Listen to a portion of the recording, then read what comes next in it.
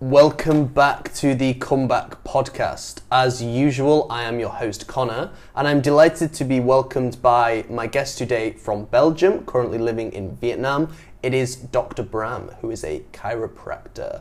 We're going to look more into his practice and see where this conversation goes. Dr. Bram, how are you? Hi, nice to meet you, Connor. Thanks, I'm well. Yeah, very good. Yeah. You are from Belgium, and you are my second ever Belgian guest. Who's the first? He's called Milan.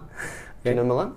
No. Still here? Yeah, he's still here. Yeah. But we didn't talk that much about Belgium in the conversation. It's just I'm fascinated usually where the guest is from and how that shapes their upbringing. Can you tell me a bit about Belgium? Dutch or French speaker?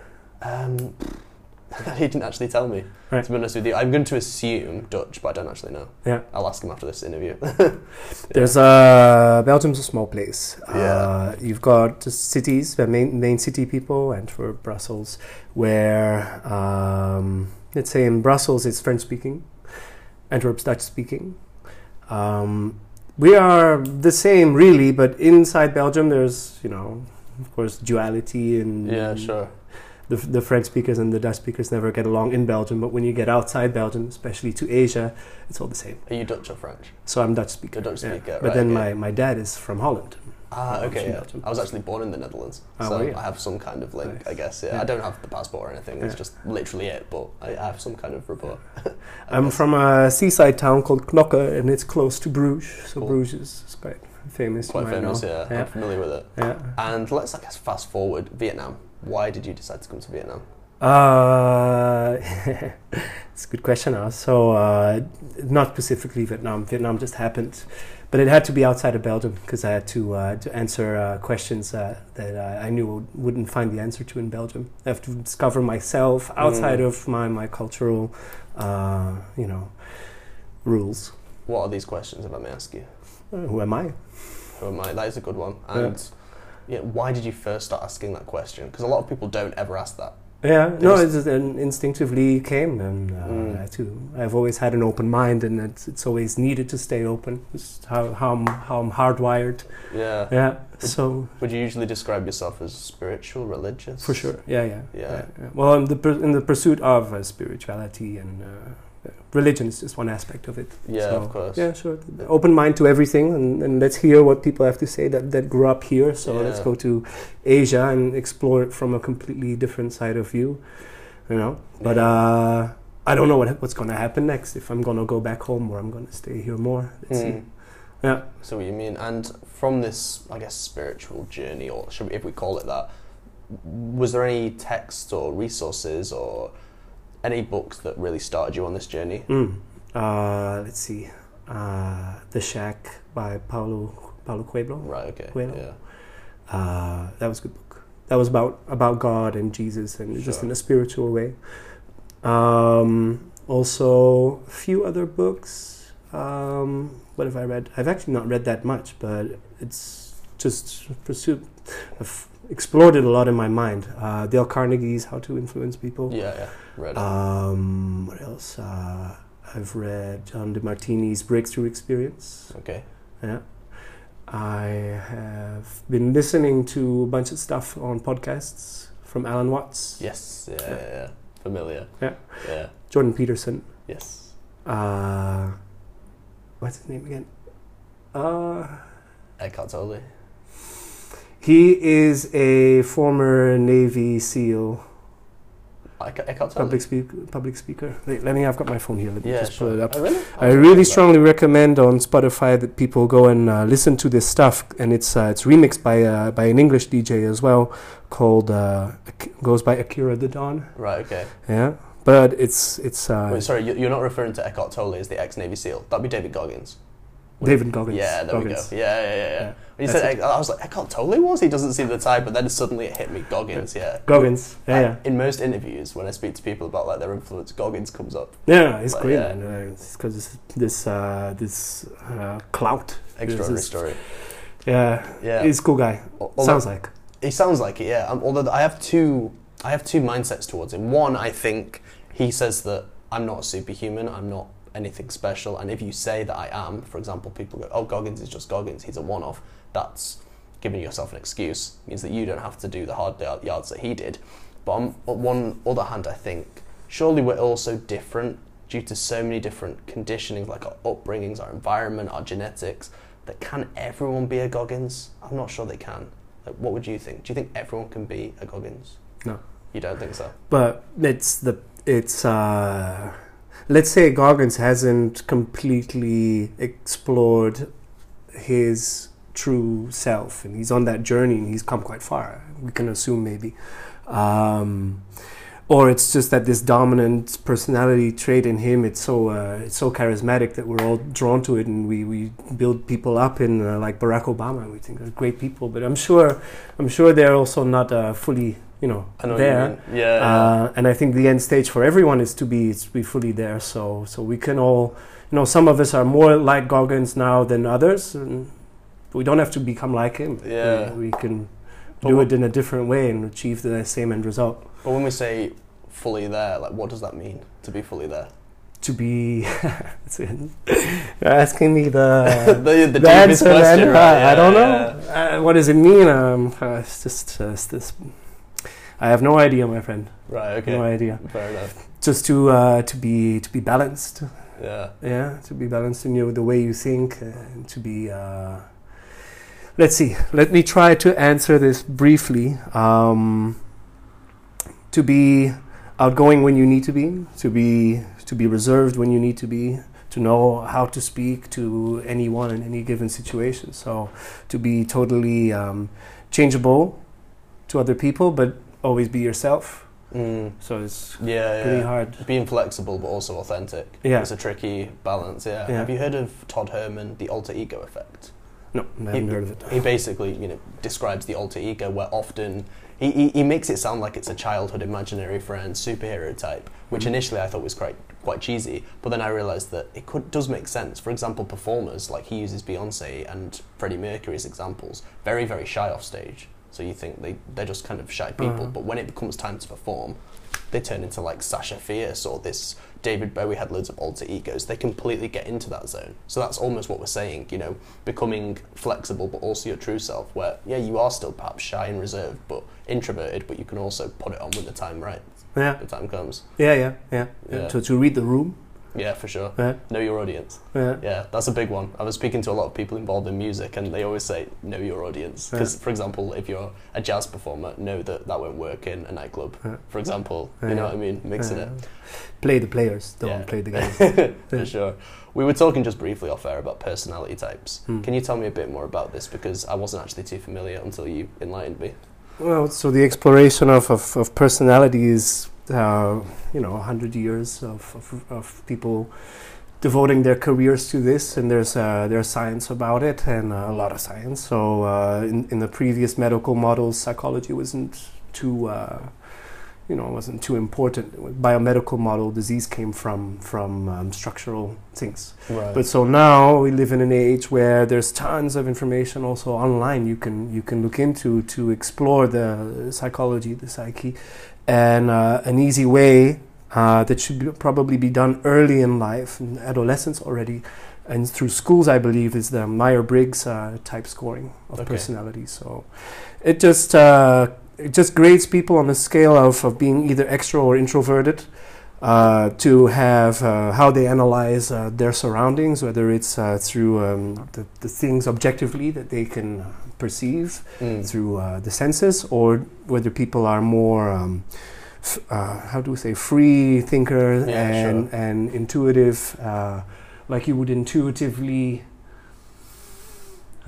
talking to you, I wouldn't need to do a background check to have an intuition about who's in front of me. You can go with the flow. I perceive my surroundings intuitively that way, and then I will make a decision based on how I feel, versus the other end of the scale is more of a pragmatic thinking approach, as in if we were conducting this interview from step 1 to step 2 and 3 and 4, and I'm one type of person, but if we're going with the flow like we're doing now, it's another type. No, that's actually very true. I realised quite early on, I used to try and do step by step. I'd have 10 points and I'd go through them all methodically, and I realised it just wouldn't work with some people, and that was completely fine. I had to adapt, where, for example, I'd want them to do the 10 steps and they'd cover the first 3 in the first question. I think where do I go now? And it really taught me to, you know, going back to what we just mentioned, know my audience, know who I'm speaking to, know what they want, know how they operate. I think this remind me, Myers-Briggs? Myers-Briggs. Myers-Briggs.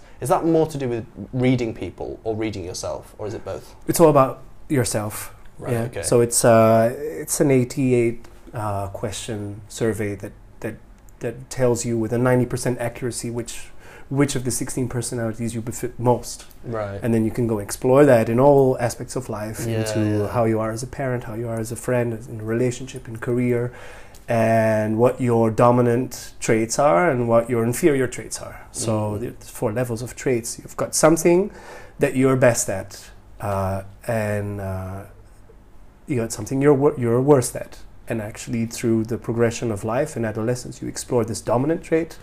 Then in your 20s to 30s, you amplify more on this auxiliary trait, and you bring that into the mix as you explore yourself. 30s, 40s, 50s is about that tertiary quality. I'll go into this a little bit more later. And then most people never get there, but if you can fully embrace the things you're weakest at, then you achieve your most rounded self later in life. So the aim for me is to get to that final stage, as fast as possible. And that's different for everyone. So as you do this test, you then know more about yourself, and you will likely agree that you are great at these things, or at things coming from this approach. And if you had to, for example, be timely and organized and structured, that's just not your thing. So then this is going to be very typical of that personality type. So you don't have to hate yourself for the things you're weak at. It's normal. Being aware of it helps you to ameliorate the situations. And then hopefully bring it all together as fast as possible. Pass it on to your kids. What I'm thinking of here is something that I've been exploring in the concept of self-awareness and the shadow side that we all have. Do you think it's important not to eliminate our weaknesses, but just manage them, if you know what I mean? Yeah. And not have, for example, try and make them with our strengths. I can't think of a specific example, to be honest with you. For example, maybe if I'm not the best with a large group of people, kind of do the best I can and try and compensate with, building one-on-one relationships with people in that crowd rather than trying to command the whole room because it's not my strength. Do you think it's important to go down that avenue? It's a very good, interesting question, because trying to do it, you will, and whatever it is that people are weak at, just exposing yourself to that weakness makes you, sets you on a road of also like feeling disappointment with yourself. So it's like full of risks. And maybe if you did that early on in life and you'd have bad experiences, you'd be beating yourself up over it. I think play into your strengths all the time, especially in relationship to other people. When you're doing things with someone else, then don't put a spotlight on your weakness. I would not do that. I would follow the strengths, and ultimately, as you mature and with experience through life, you will eventually get around to those things you're weaker at, and do them with more positive energy. Right. Okay. So I wouldn't seek out the weakness. I would focus on what we're best at and see where that leads. Yeah. And what I've read and understand about psychology is that it leads eventually to the destination you want to go. Yeah, for real. Yeah. And when we were just mentioning earlier about, say, your 20s, you'll explore an avenue, then your 30s, 40s, 50s, etc. I'm asking you, I'm not sure if you actually know the answer, but why do you think, or from what you've read, what is the general consensus of why you'll do this in your 20s and this in your 30s? Why does it tend to go in that step-by-step order? Okay.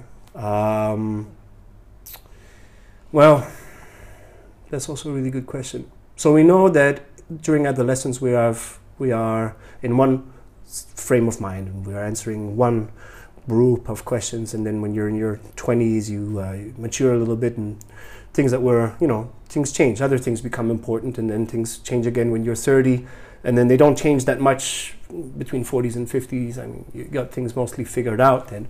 And why does I think what you're asking is, why do we explore different parts of ourselves. Yes, depending Through on time? Yeah. We don't know how the mind works. I mean, how the body works. It's driven by hormones mostly. Right. I see. Yeah. Every physiological process in your body is driven by hormones, and we know hormones affect the mood, but mood is not the same as personality. Okay, because mood is fleeting. So if you went to the gym, 6 times a week, full of testosterone, it's fleeting. You will revert back to another physiological state. Yeah, sure.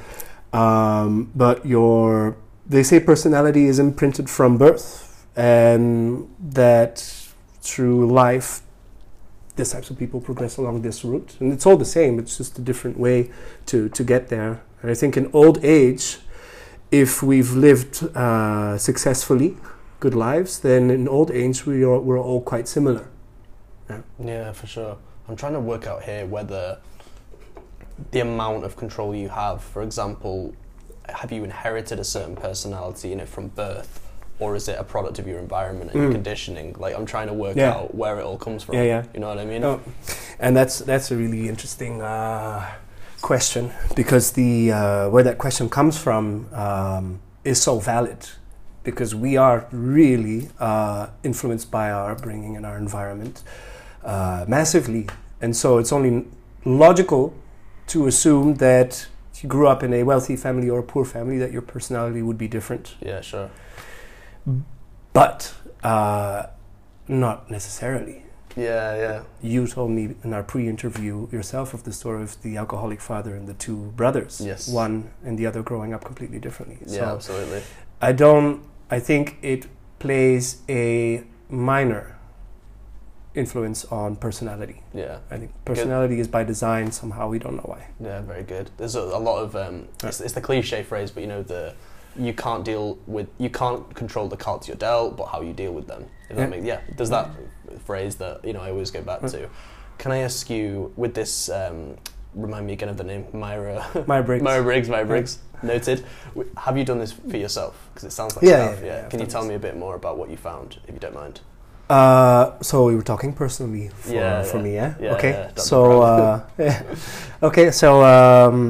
It's classified by a 4-letter acronym. So I'm an ENFP, which is an extroverted, intuitive, feeling and perceptive personality type. It makes me how would I describe myself according to that personality? And it's quite accurate, but let me just give you how I would describe about myself. And then later people in listening to the podcast can take the test. If they turn out to be ENFP, maybe they can listen again to what I'm about to say next. I haven't figured it out yet. Yeah, sure. Yeah. So I care very deeply about the harmony in any relationship.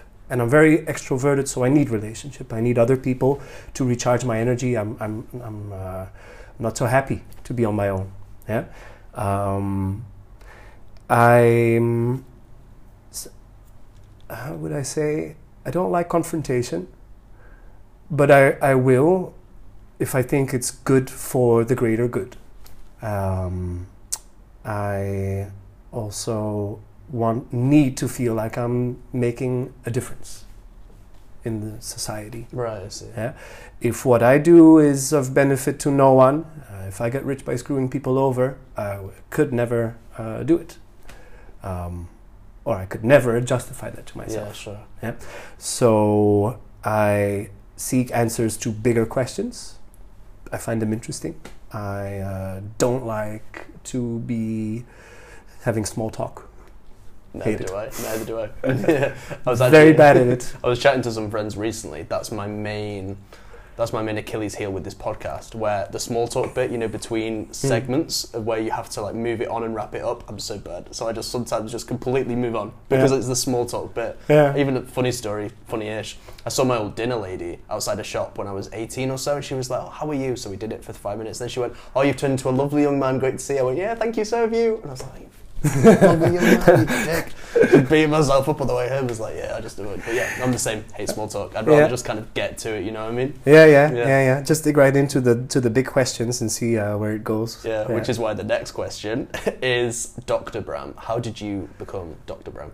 My dad's a chiropractor. Right. Okay, and I very much look up to my upbringing, and how to say, we don't have to go into it in detail, but I value what my dad could do, and that always kept me interested in chiropractic, even though I didn't decide until I was 18, till the real decision point, whether I was going to stay in Belgium to do physiotherapy or something like that. Yeah, sure. Or to go to the UK and study chiropractic. And I think what drove me to choose the UK over Belgium was initially not that much chiropractic, because how to say, can't say that it was, because I didn't know it fully back. I saw it, I knew I was interested in it, but so physio was kind of similar. Anyway, going back to choosing the UK, because it was outside of Belgium, because it was some new experience, and I like to observe and I like to take in as much information before I form an opinion. So I was like, okay, just expose me to more information, more of different culture, and it was great. So I made the right choice. I felt very much at home in the UK. The study really suited me. It was medical, it was scientific underpinning. It was very much focused on bringing us to the same level as medical doctors. So we had all the anatomy, all the neurology, all the pediatrics, all the diagnostic skills. But then there was that creative part of the chiropractic adjustment, the using your hands to make a difference. So for the same reason that I think surgeons must be creative, because it's a skill. Now we're talking about something, applying yourself the way you do artistically.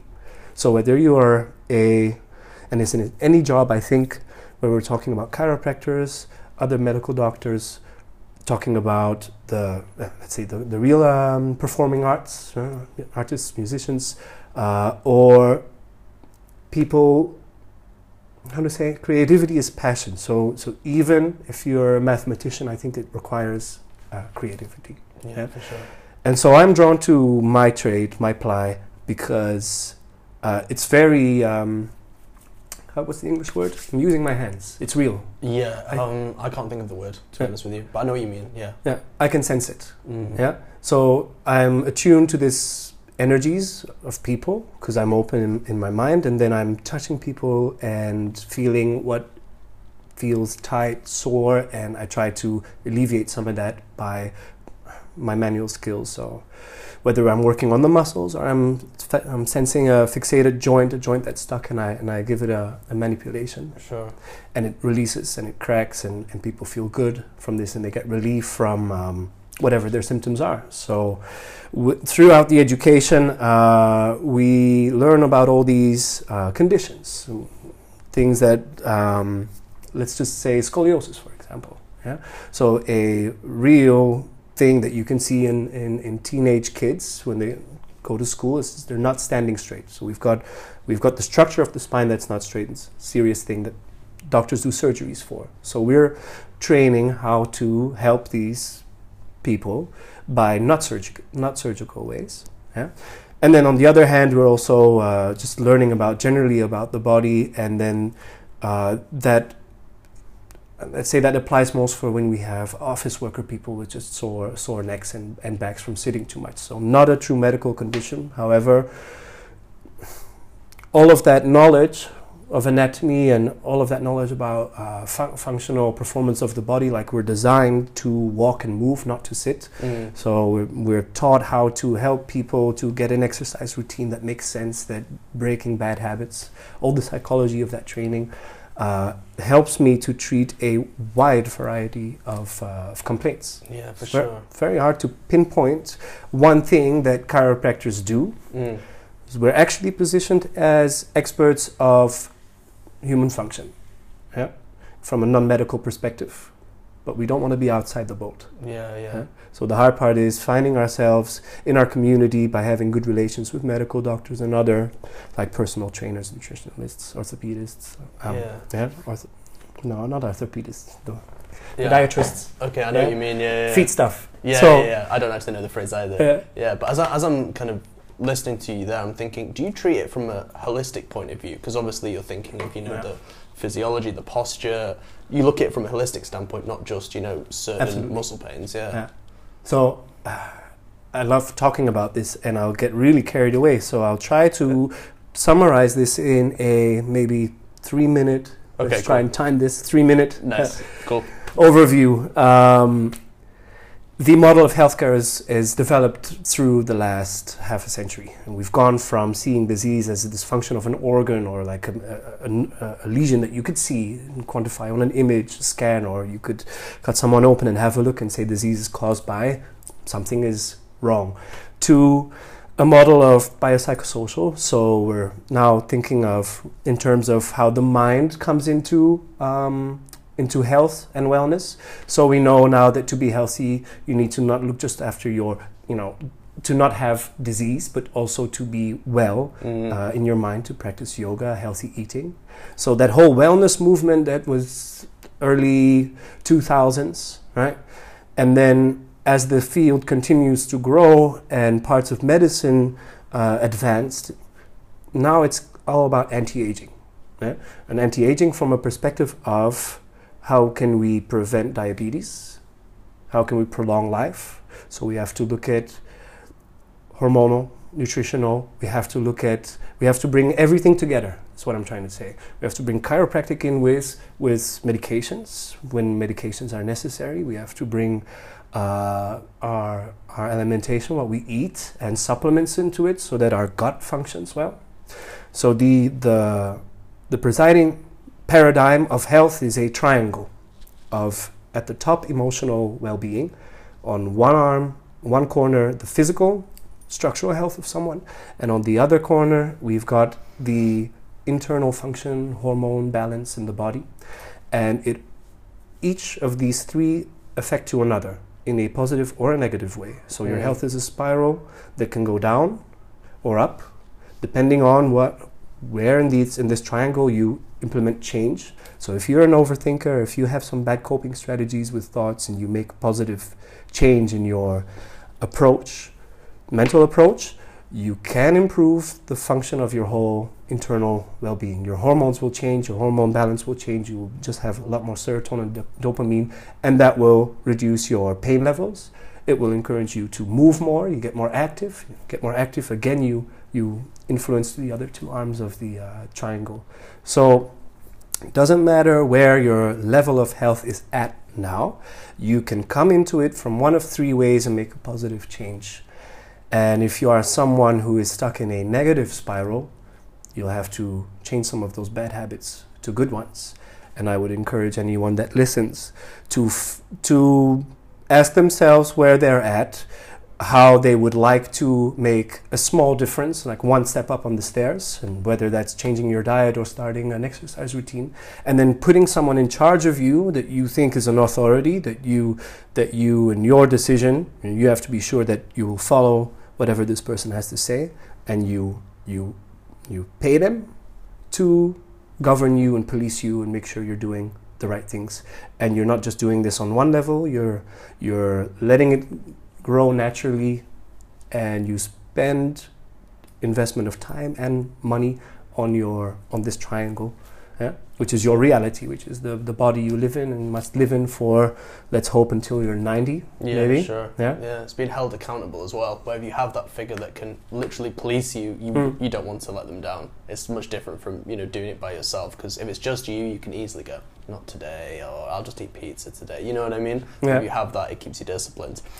Can I ask you, I looked briefly at your page, and it said, don't worry, that the first one is that you will have an initial consultation, and the second appointment you will work out exactly what needs doing.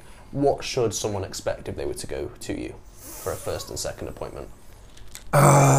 So I like asking people, this is the very first question I like asking is, do you want to ask me questions or shall I ask you questions? Some people come in to see me with a very open mind. They wanna know what I have to say. Other people come in to confirm something, or they have a suspicion. They have some previous beliefs. So you, as the customer, you decide what it is you want to come to me and talk about. I would say, like, it would be nice if it's about the spine. Right, okay. Because I can talk a lot about that. Yeah. But we can talk about most things. So I don't want to profile myself as a sort of a counselor or a coach or anything. I want to keep it about function, pain, stiffness, posture-related health problems, concerns about loved ones posturally.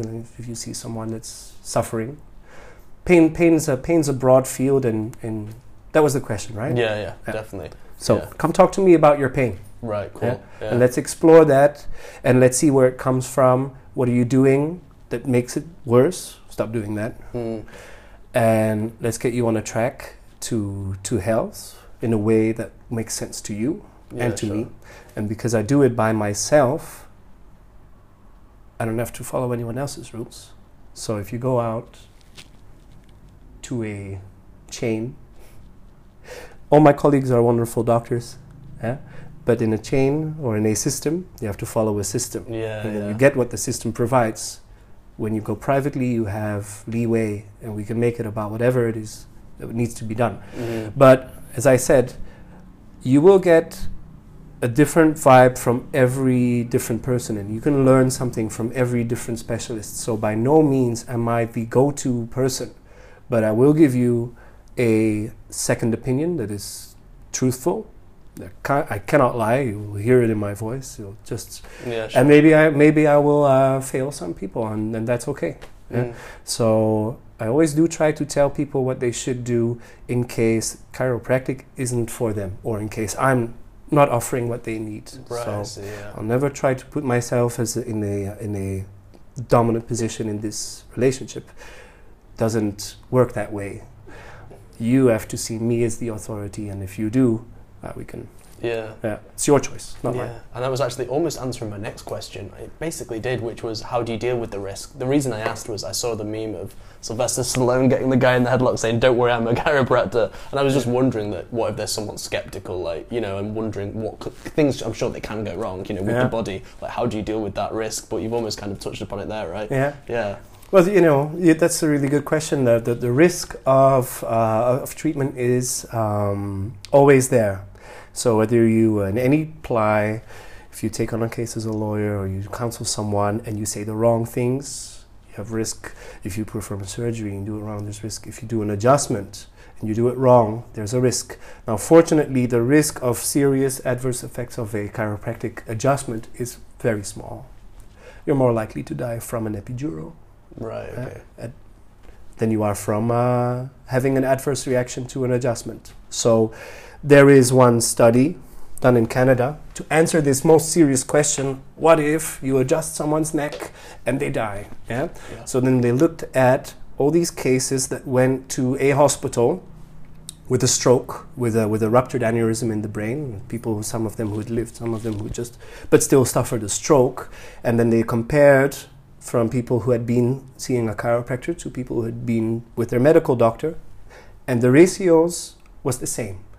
So it doesn't lead to these serious things more than turning your head in traffic does. Right. If you're going to have a stroke, you will have a stroke regardless if you went to the chiropractor or not.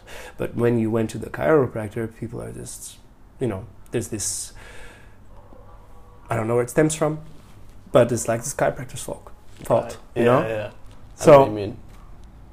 Apparently not. Apparently, then this was a big study. Apparently, you can turn your head in traffic and have the same risk of getting a stroke.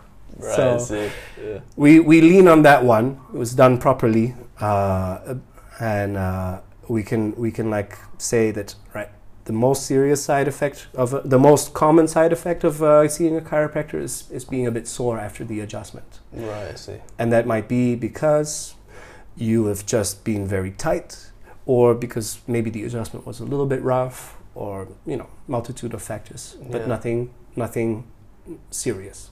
And we are coming towards the end of the conversation, Dr. Bram.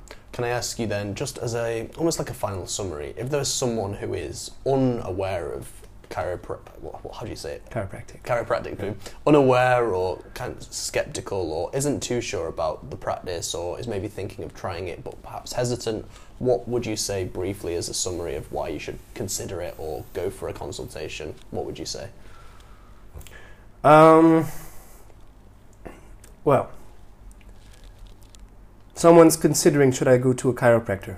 That's already good. It's already good that they are pre-contemplating making a change to a lifestyle habit. Yeah? They're already curious for something. Definitely better than someone who doesn't ask themselves that question and just accepts pain as part of life, and and then gets really in a bad way in their 50s and 60s, and actually shortens the lifespan if you live with pain and the effects of daily loads on the spine and the ways your bones change under pressure and degeneration, it's called. So if you're saying why see someone, I would say see anyone. See anyone you want.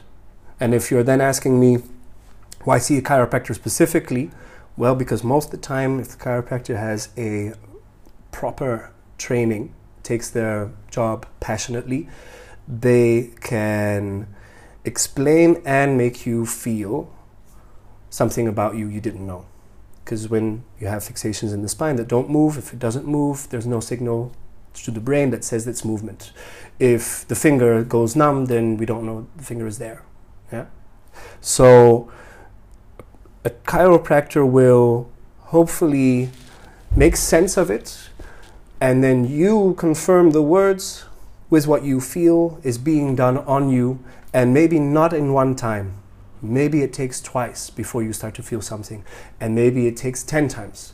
And it really, I would say, try no less than 3 months of getting adjusted on a weekly basis to do yourself a favor of, maybe you didn't learn anything new. Maybe you're that attuned to your body that you had, that you can then be happy that that it didn't make much of a difference, that you felt good anyway. Yeah, but 99.99% of the time you will experience something positive. You'll be more aware of your posture, you'll have perhaps less pain and stiffness, and you'll be able to help the people around you, because you'll be aware of when you see someone slouch, kids with heavy school bags, old people who are abusing their body still. So if you want to be someone like that, go see a chiropractor. And final question, what would you like to achieve going forward in the next few weeks? What's next for you? I have many, many plans. Can you elaborate on any, or are they under wraps for now? No, it's okay. Like we're getting really into this now. We're really setting this up. We're setting up a teaching facility in my D2 clinic for anyone who wants to come learn about how to make a positive change in health. So I've got a philosophy class planned. I've got a rehab class planned for physical trainers, personal trainers, physical therapists, medical doctors that want to learn. I've got manual skills for therapists, massage therapists. Three main courses set out. These are going to get out there in the next, hopefully next 3 months. Yeah. On the other hand, and this is why I've decided to come meet you, is I want to have more of a presence on digital media. Sure. I don't advertise about myself, actually. I don't like talking about myself. I like the word of mouth, reputation. Yeah. But our common friend recommended that you should have a chat. Yeah. So here we are. Yeah. So that's one thing. Get my name out there more. Teach, because I'll learn whilst I teach, and it's just going to elevate me, and just be busy. Nice. It's just been the last year has been absolutely tough. It has, yeah. Okay. This is like the comeback year. I don't want to plug my brand. This is the year of the comeback. I'm glad that you're doing so, Dr. Bram. Yeah. I have a lot more questions, but maybe at a later date, if you want to push your brand a bit more, we can do that. But for now, thank you very much. All right. And all the very best with your future projects. Cool. Thank you.